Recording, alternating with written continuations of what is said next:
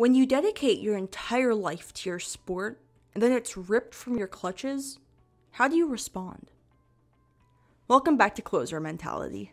I'm your host, Julia Mellett. Today's guest, Jesse Bradley, found himself gravitating towards sports for the entirety of his childhood. Soccer wasn't my first love when it comes to sports. I grew up on the campus, University of Minnesota, and we lived in an apartment, and it was in the parking lot of the football stadium. So football, hockey, basketball, those were the first three that I started watching. And I told my parents, I was in preschool, I want to do this when I'm an adult. Like, I want to play pro sports. I knew it early on. And I played soccer, in the field a little bit, a couple times, couple seasons. But then it wasn't until sixth grade, and the soccer coach at the time, who turned out to be a legend in Minnesota, and Buzz Lagos, is someone who his fingerprints are all over soccer, not just in Minnesota, but around the country. And he was a coach that needed a goalkeeper, and he was watching me play basketball. Basketball was my favorite sport. And he saw the potential because of the hand-eye coordination, and he started to train me.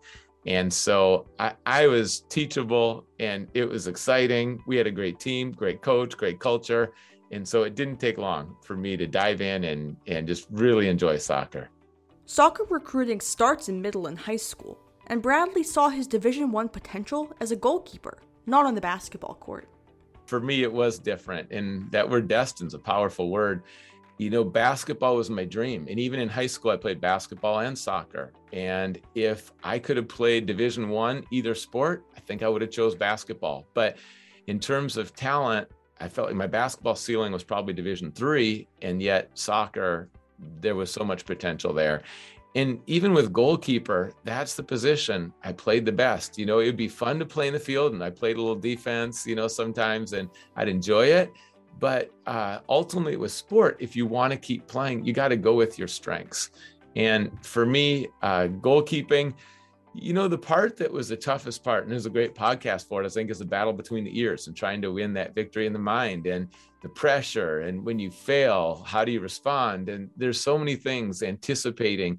All of that was a huge part of goalkeeping. And, in sport, it's always a combination. It's your fitness, your skills, but it's also your mentality. And especially for a goalkeeper, your approach to the psychological part of the game is massive. And I think that's actually something that, again, was a good fit for me. Bradley got started playing serious soccer when he was in middle school, and the offers began coming during the beginning of his high school career. I would say it was a little later for me. And there was some, I was playing on different Olympic development teams. So there was some exposure, and there were a number of coaches. They would start coming, of course, to our tournaments. And because we played in different tournaments around the country, there was some connection there. But I don't think it really picked up until my junior year. And then, it started to get clearer and stronger. And in terms of recruiting, one of the reasons I chose Dartmouth was because the coach was so personal. And it's a relationship, and life's about relationship, and the quality of, your experience in sports ties into your relationships with your coach, the other players. And some coaches in the recruiting process, they just want to know, hey, what are your grades? What was your SAT? They would just ask some basic questions, and it wouldn't go as deep. But I felt like I had a friend at Dartmouth, which Coach Bobby Clark, who's really a legend from Scotland. He's coached in the U.S. at Stanford and Notre Dame, won a national championship there, and he's coached overseas. But I just felt like I had a friend, and I had someone that I wanted to spend time with, wanted to learn from, someone to be a mentor. He was a goalkeeper as well. So there were a lot of things that stood out, and I'm so grateful how it worked out. Growing up in Minnesota, my thought process was, I'm going to go to California.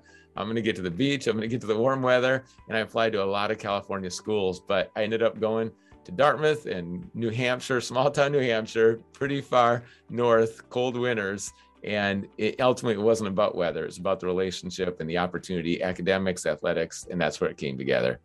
Bradley got to Hanover, New Hampshire, and immediately declared a psychology major. He was excited to get started on his curriculum and had a passion for the way that the mind worked. What he didn't expect was that his classwork would transfer into practice.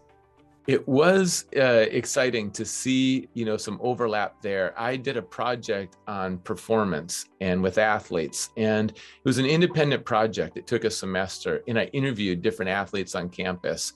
And one study that stood out, the results of my study, and is that there's a bell-shaped curve.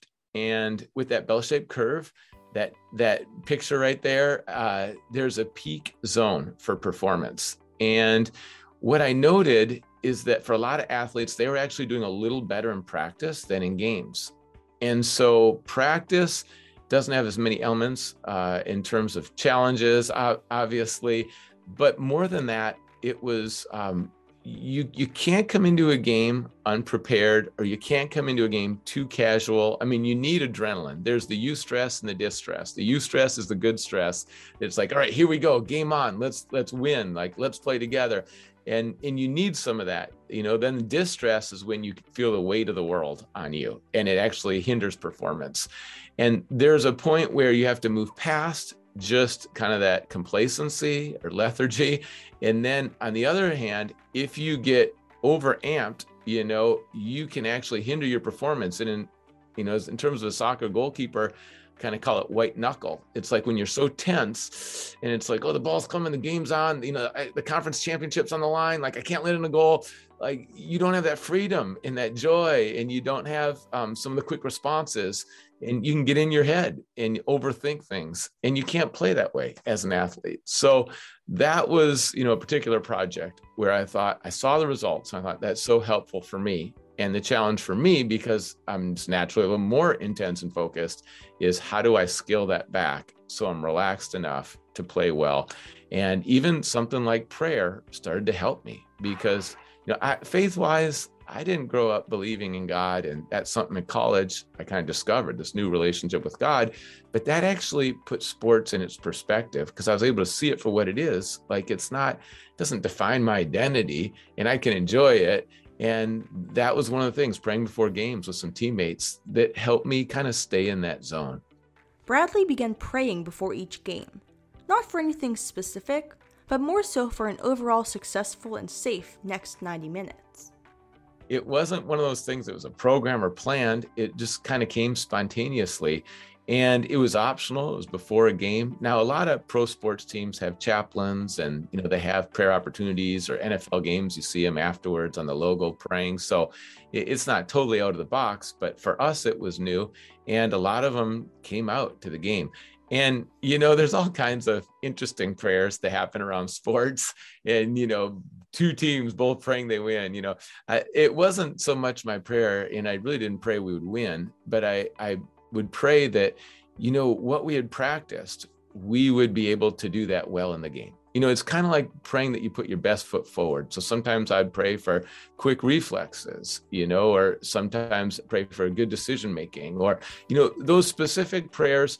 I think, like, if you're going to work, you pray you make good decisions. You pray for the relationships. You pray that, the work of your hands would be blessed, and that you'd be able to serve other people. And you can pray for a lot of things that aren't, that you'd win the game.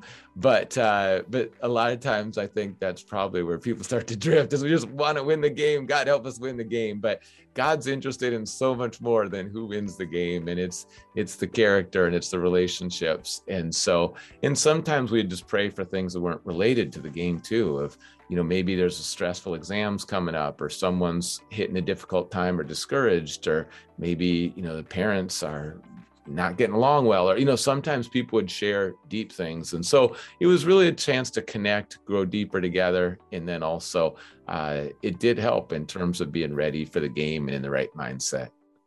When the Big Green men's soccer team made the 1990 NCAA tournament, Bradley was a junior. Yeah, I remember winning in the NCAA tournament my junior year. It was against Vermont, and we won in a shootout, and it was in the snow.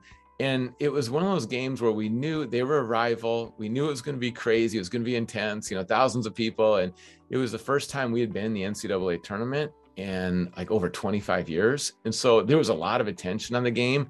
And in a shootout, for those of you who are watching and don't know soccer, it's at the end of the game, and there's 5 shooters, and it's just the goalie and the shooter. And the goalie is really at a disadvantage because the goal's big, the shot's coming pretty close, and it's expected they're going to make it. So there's a lot of psychology in that, of just trying to read the shooters, their body language, where their eyes going, you try to anticipate. And I was able to stop a couple of shots. We won the shootout.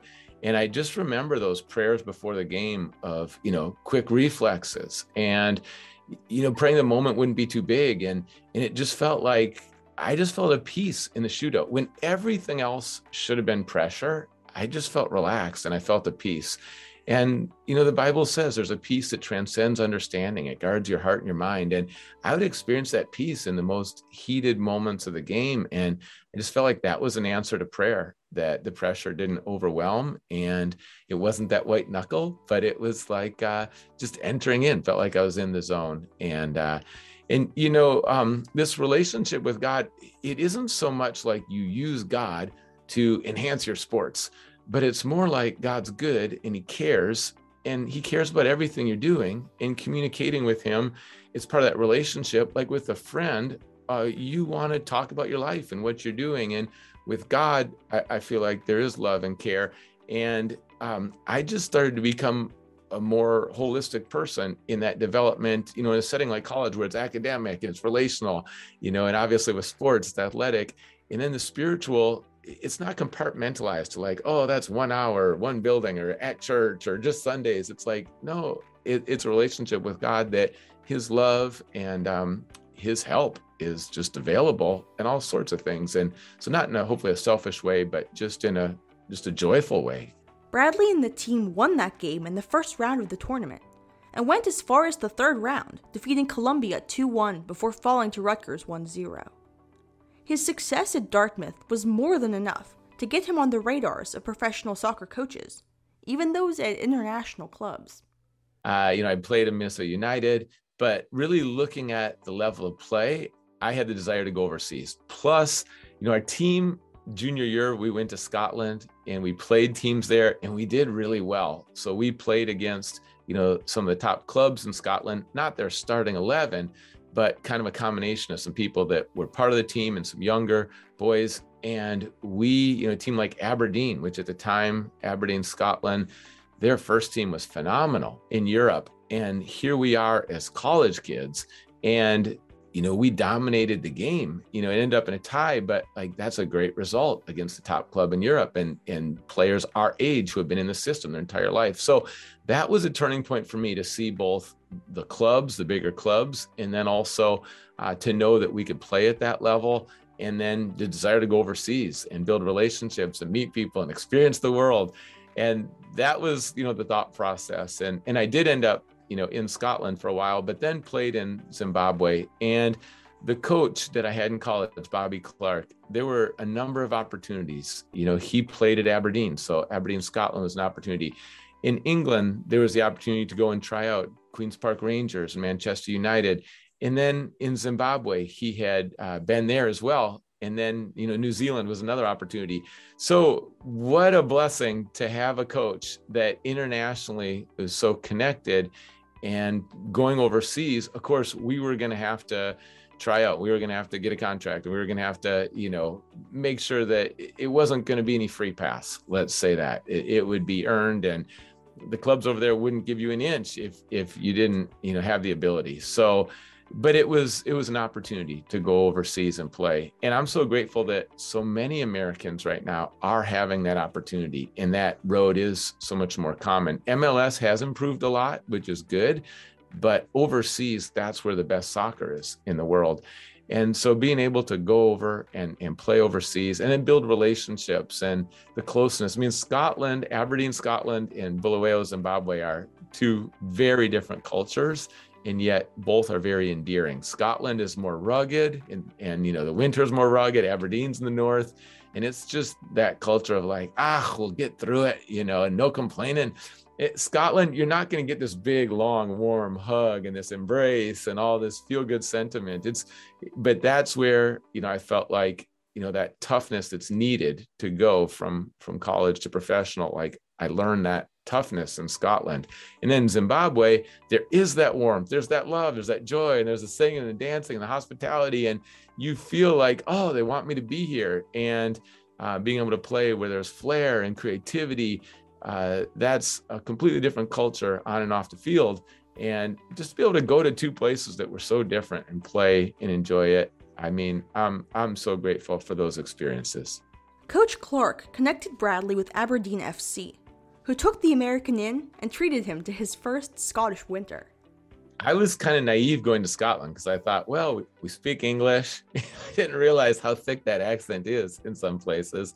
And in getting there, it really felt like a different world. And I didn't anticipate that. And sometimes in life, when you have certain expectations and then that plays out very differently, that's going to be your biggest adjustment. And going to Scotland, what I appreciated about the mentality there is that let's just take the weather. Whatever the weather is that day, whether it's windy, cold, we'd be outside, 8 hours a day training, and it was freezing cold, wind and rain. And that's a brutal combination. And goalkeepers aren't just running around all the time. So, just go out in the winter in the Midwest and get really wet and then just stand outside and be outside all day long, in a freezing temperature, and you'll get a flavor for that. And what I liked about it is in Scotland, it was that we're going to go out, we're going to train hard, we're going to go full effort, and the weather's not going to have a say. And I feel like what that helped me is that you can make so many internal decisions and you don't have to worry so much about, oh, what if this happens? What if this doesn't happen? What if this person thinks that? No, you get it right internally and then put your best foot forward. And that was so helpful. And also, it's a great day. It's a great day. And you're like, are you seeing the same day I'm saying? Like, if you can't play today, and there's just like, we're not going to complain. We're not going to complain. And that is so healthy. That's like, let's get rid of the drama. Let's get rid of the complaining. Let's be grateful. And this is the weather for today. So get your internal setting right and let's go for it. Bradley spent time playing for Aberdeen before moving to the goalkeeper spot with the Highlanders Football Club of the Zimbabwe Premier Soccer League. This was a huge culture shock for him, as Zimbabwe is currently designated as one of the world's, quote, developing countries. When Bradley moved there to play for the Highlanders, a mixture of poverty, malaria, and AIDS met him at the airport. Nevertheless, his time spent in Bulawayo, Zimbabwe allowed him the opportunity to bond with a culture whose generosity to outsiders surprised him. The Highlanders Football Club in Bulawayo, and going there, signing the contract, we also tutored students on the side. And, the things that stood out to me in Africa were really off the field. On the field, great guys, great players, incredibly skilled. Sometimes as a goalkeeper, I would prefer the defenders to maybe be a little more cautious. In Africa, they love skill and flair. And so the fans just light up. Like a defender, instead of just a safe pass, might try to nutmeg someone, which is kind of put the ball between their legs. And it's like, oh no, don't do that back here. Forward can do that. Don't do that back here. So the systems weren't always there, but it was a lot of fun and incredible athletes.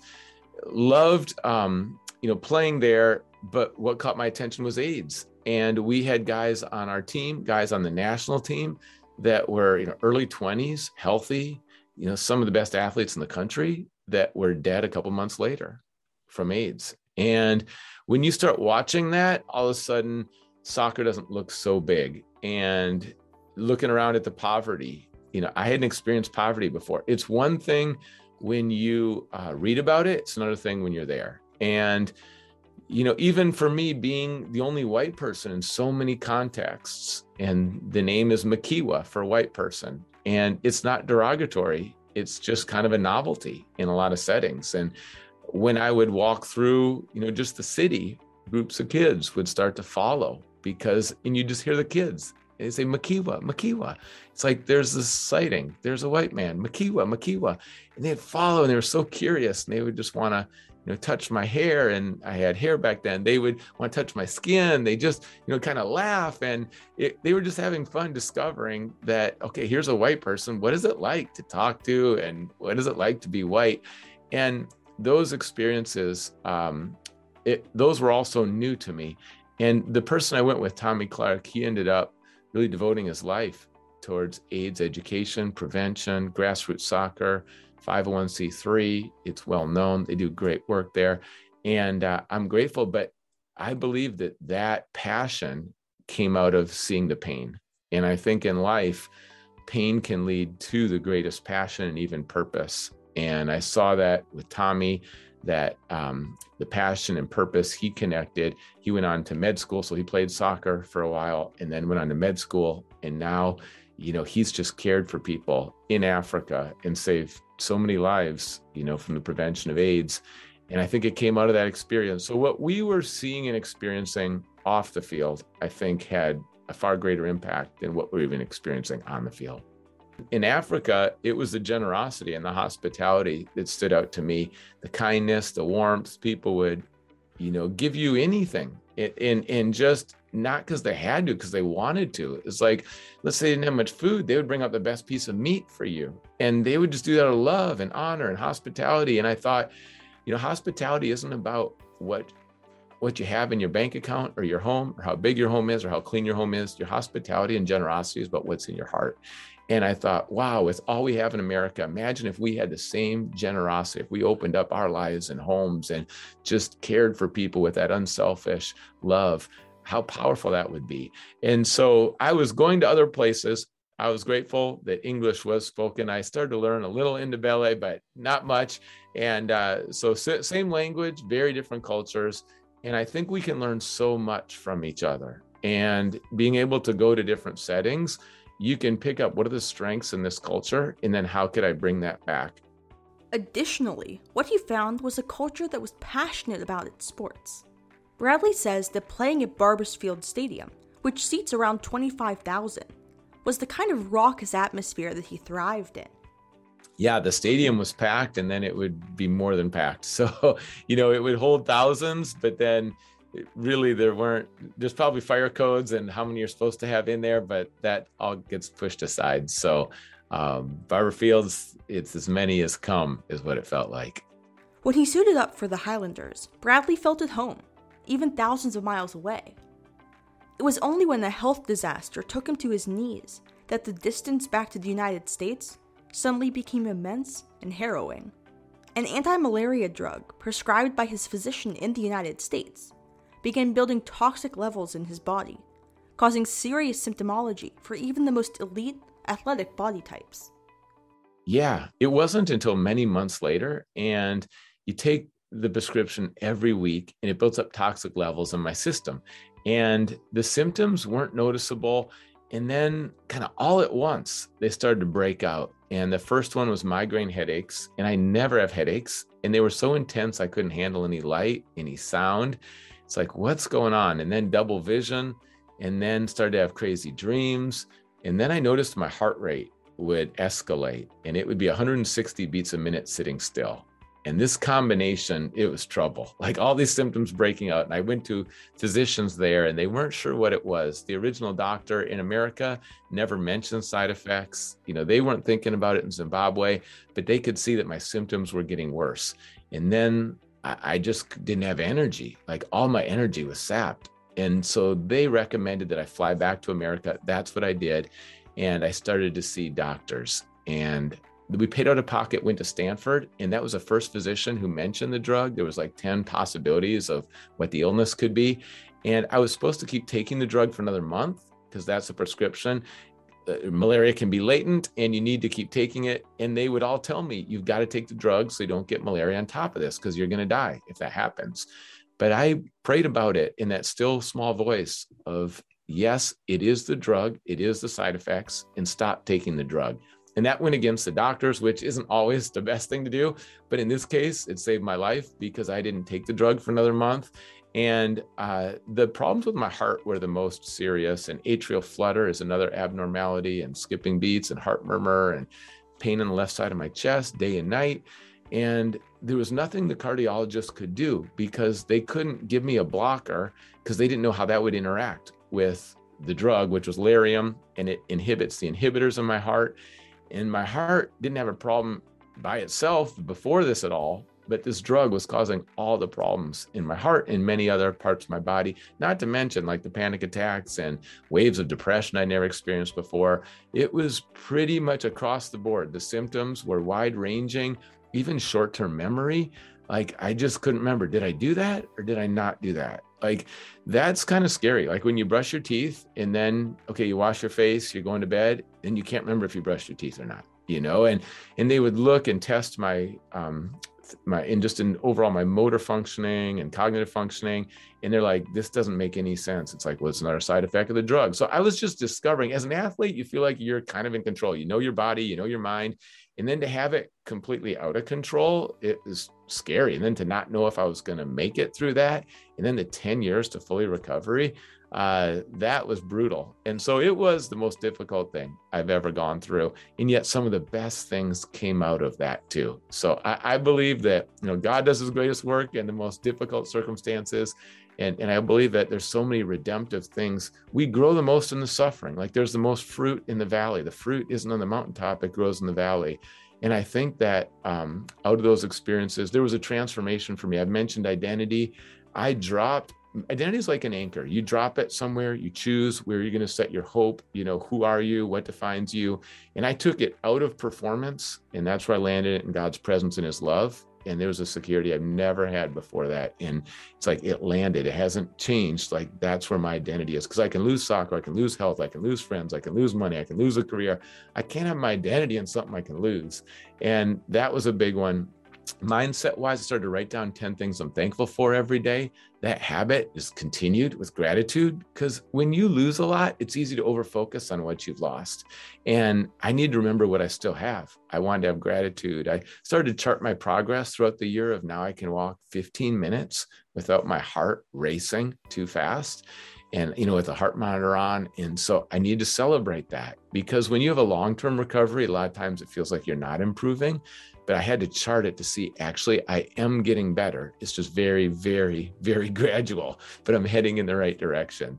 Sadly, some people didn't make it through that. Some people didn't recover as well physically. Some people didn't recover as well emotionally. So I think that I did need all the health I had. Things that came out of that, a good night's sleep, drinking enough water, eating healthy, exercise. Those are things that ever since that time, I've just continued, because I realized health is such a gift, and I didn't want to, lose any health, going forward. It's like, it was like, as a professional athlete, the ceiling was high in terms of how much health I had. And then once I got sick, the ceiling was really, really low.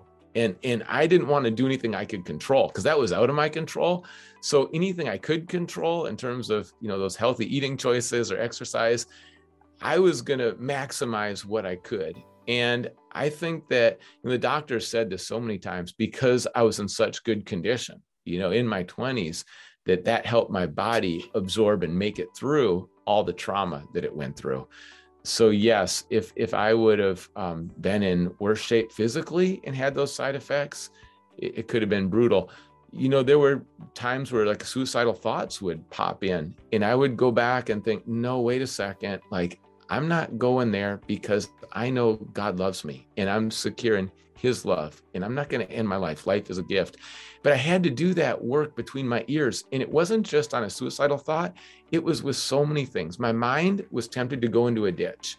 And I like to say the power of the second thought. You can't control the first thought that comes in, but you get to choose what you do with it. And so often the first thought could be something that's destructive. For some people, that first thought is, you're no good, you're not gifted, you're not loved, you're not special, and you can be deflated. Or the first thought could be the other way, like you're awesome, you're better than other people. You can get full of yourself, and we don't want to be inflated or deflated. So we have to take those first thoughts and not harbor them and entertain them or believe them, but say, okay, I don't know where that came from, but that thought wasn't, good, noble, right, pure. Like that wasn't a good thought. So I'm going to reject that thought. I'm going to intentionally choose a second thought, which is good, which is positive. And that's what I'm going to think about. And kind of like a goalkeeper, defending the nets, guarding against shots, and then just trying to be in that mode of like, okay, not in my house, not in my goal, not on my watch. And I felt like that same goalkeeping was what translated over in terms of the mental work of the recovery, and what you believe during the day and what you hold on to, those thoughts, they're so powerful. what happens between your mind, in your mind, between your ears, affects every part of your life. And I had to fight, and it was fighting a good fight, but I had to fight for my mental health. And part of that was the intentionality and the power of the second thought. The drug, called Lariam, is a form of mefloquine and is prescribed for administration once per week for the entirety of a trip to a part of the world known for malaria. Recovering from the drug's physical and emotional anguish took Bradley more than a decade, so long that it forced him to leave soccer permanently. Even decades later, Bradley and his teammates are recovering from their time playing in Zimbabwe. But Bradley's abrupt exodus proved to be more meaningful than he could have expected. It caused introspection, something that he didn't even recognize how badly he needed. If my soccer career would have continued, I would have enjoyed it. I mean, there would have been a lot of good things in life, but I wouldn't have done that deep dive. And I think, at least for me personally, that deep dive has been the most transformative times in my life. And when you really have, it's kind of sobering, or it's pain that helps us. C.S. Lewis said, there's whispers in the pleasure, but the pain is a megaphone that God uses to rouse the deaf world. And I believe pain gets our attention, and pain is where growth happens. And I wouldn't want anyone to go through what I've gone through, but it also built a compassion for other people who are suffering. And out of that pain, I've just connected with so many people and been able to encourage people who are going through hardships. And so altogether, I think, it's like, I wouldn't change it, actually. And man, after 5 years, I don't think I would have said that. After 10, I don't know if I would have said it. But now looking back, I would say it was so defining for me in my life. And so many good things came out of it that even though the pain was really, you can't measure it, because of those good things, there was a redemptive peace. And I just say that's the grace of God. And every day I'm grateful. I just know if I'm in my right mind, if I have physical strength, I am so grateful. That is a gift. Today's a gift. And I want to make the most of the opportunities. And I just haven't taken my health for granted. And that's a long answer, but is a big part of my life. Now, Bradley is the lead pastor at Grace Community Church in the greater Seattle, Washington area. Through his recovery, he built a stronger relationship with the Lord. He hasn't fully left soccer yet, though. He currently hosts faith and family nights at the Seattle Sounders games. If you're interested in learning more about Bradley's soccer journey, or just want to invest in finding the Lord in the way he has. Yeah, if anyone wants to connect and keep the conversation going, we just launched that website, jessebradley.org, and all my social media links are there as well. There's some free content. I'm building up hope and sharing more of my story, and I just love to connect with you. You can also find Jesse on Instagram and Twitter at Jesse J. Bradley. While you're on social media, follow Closer Mentality at Closer Mental on both Instagram and Twitter, and Closer Mentality Uncensored on YouTube. Thanks so much for tuning into the 39th episode of Closer Mentality. As always, I'm your host, Julia Mellett. If you or someone you know has an amazing story of athletic excellence or mental health struggles, I'd love to talk with you. Send us a DM on social media and we'll get an interview set up soon. But if not, see you next week.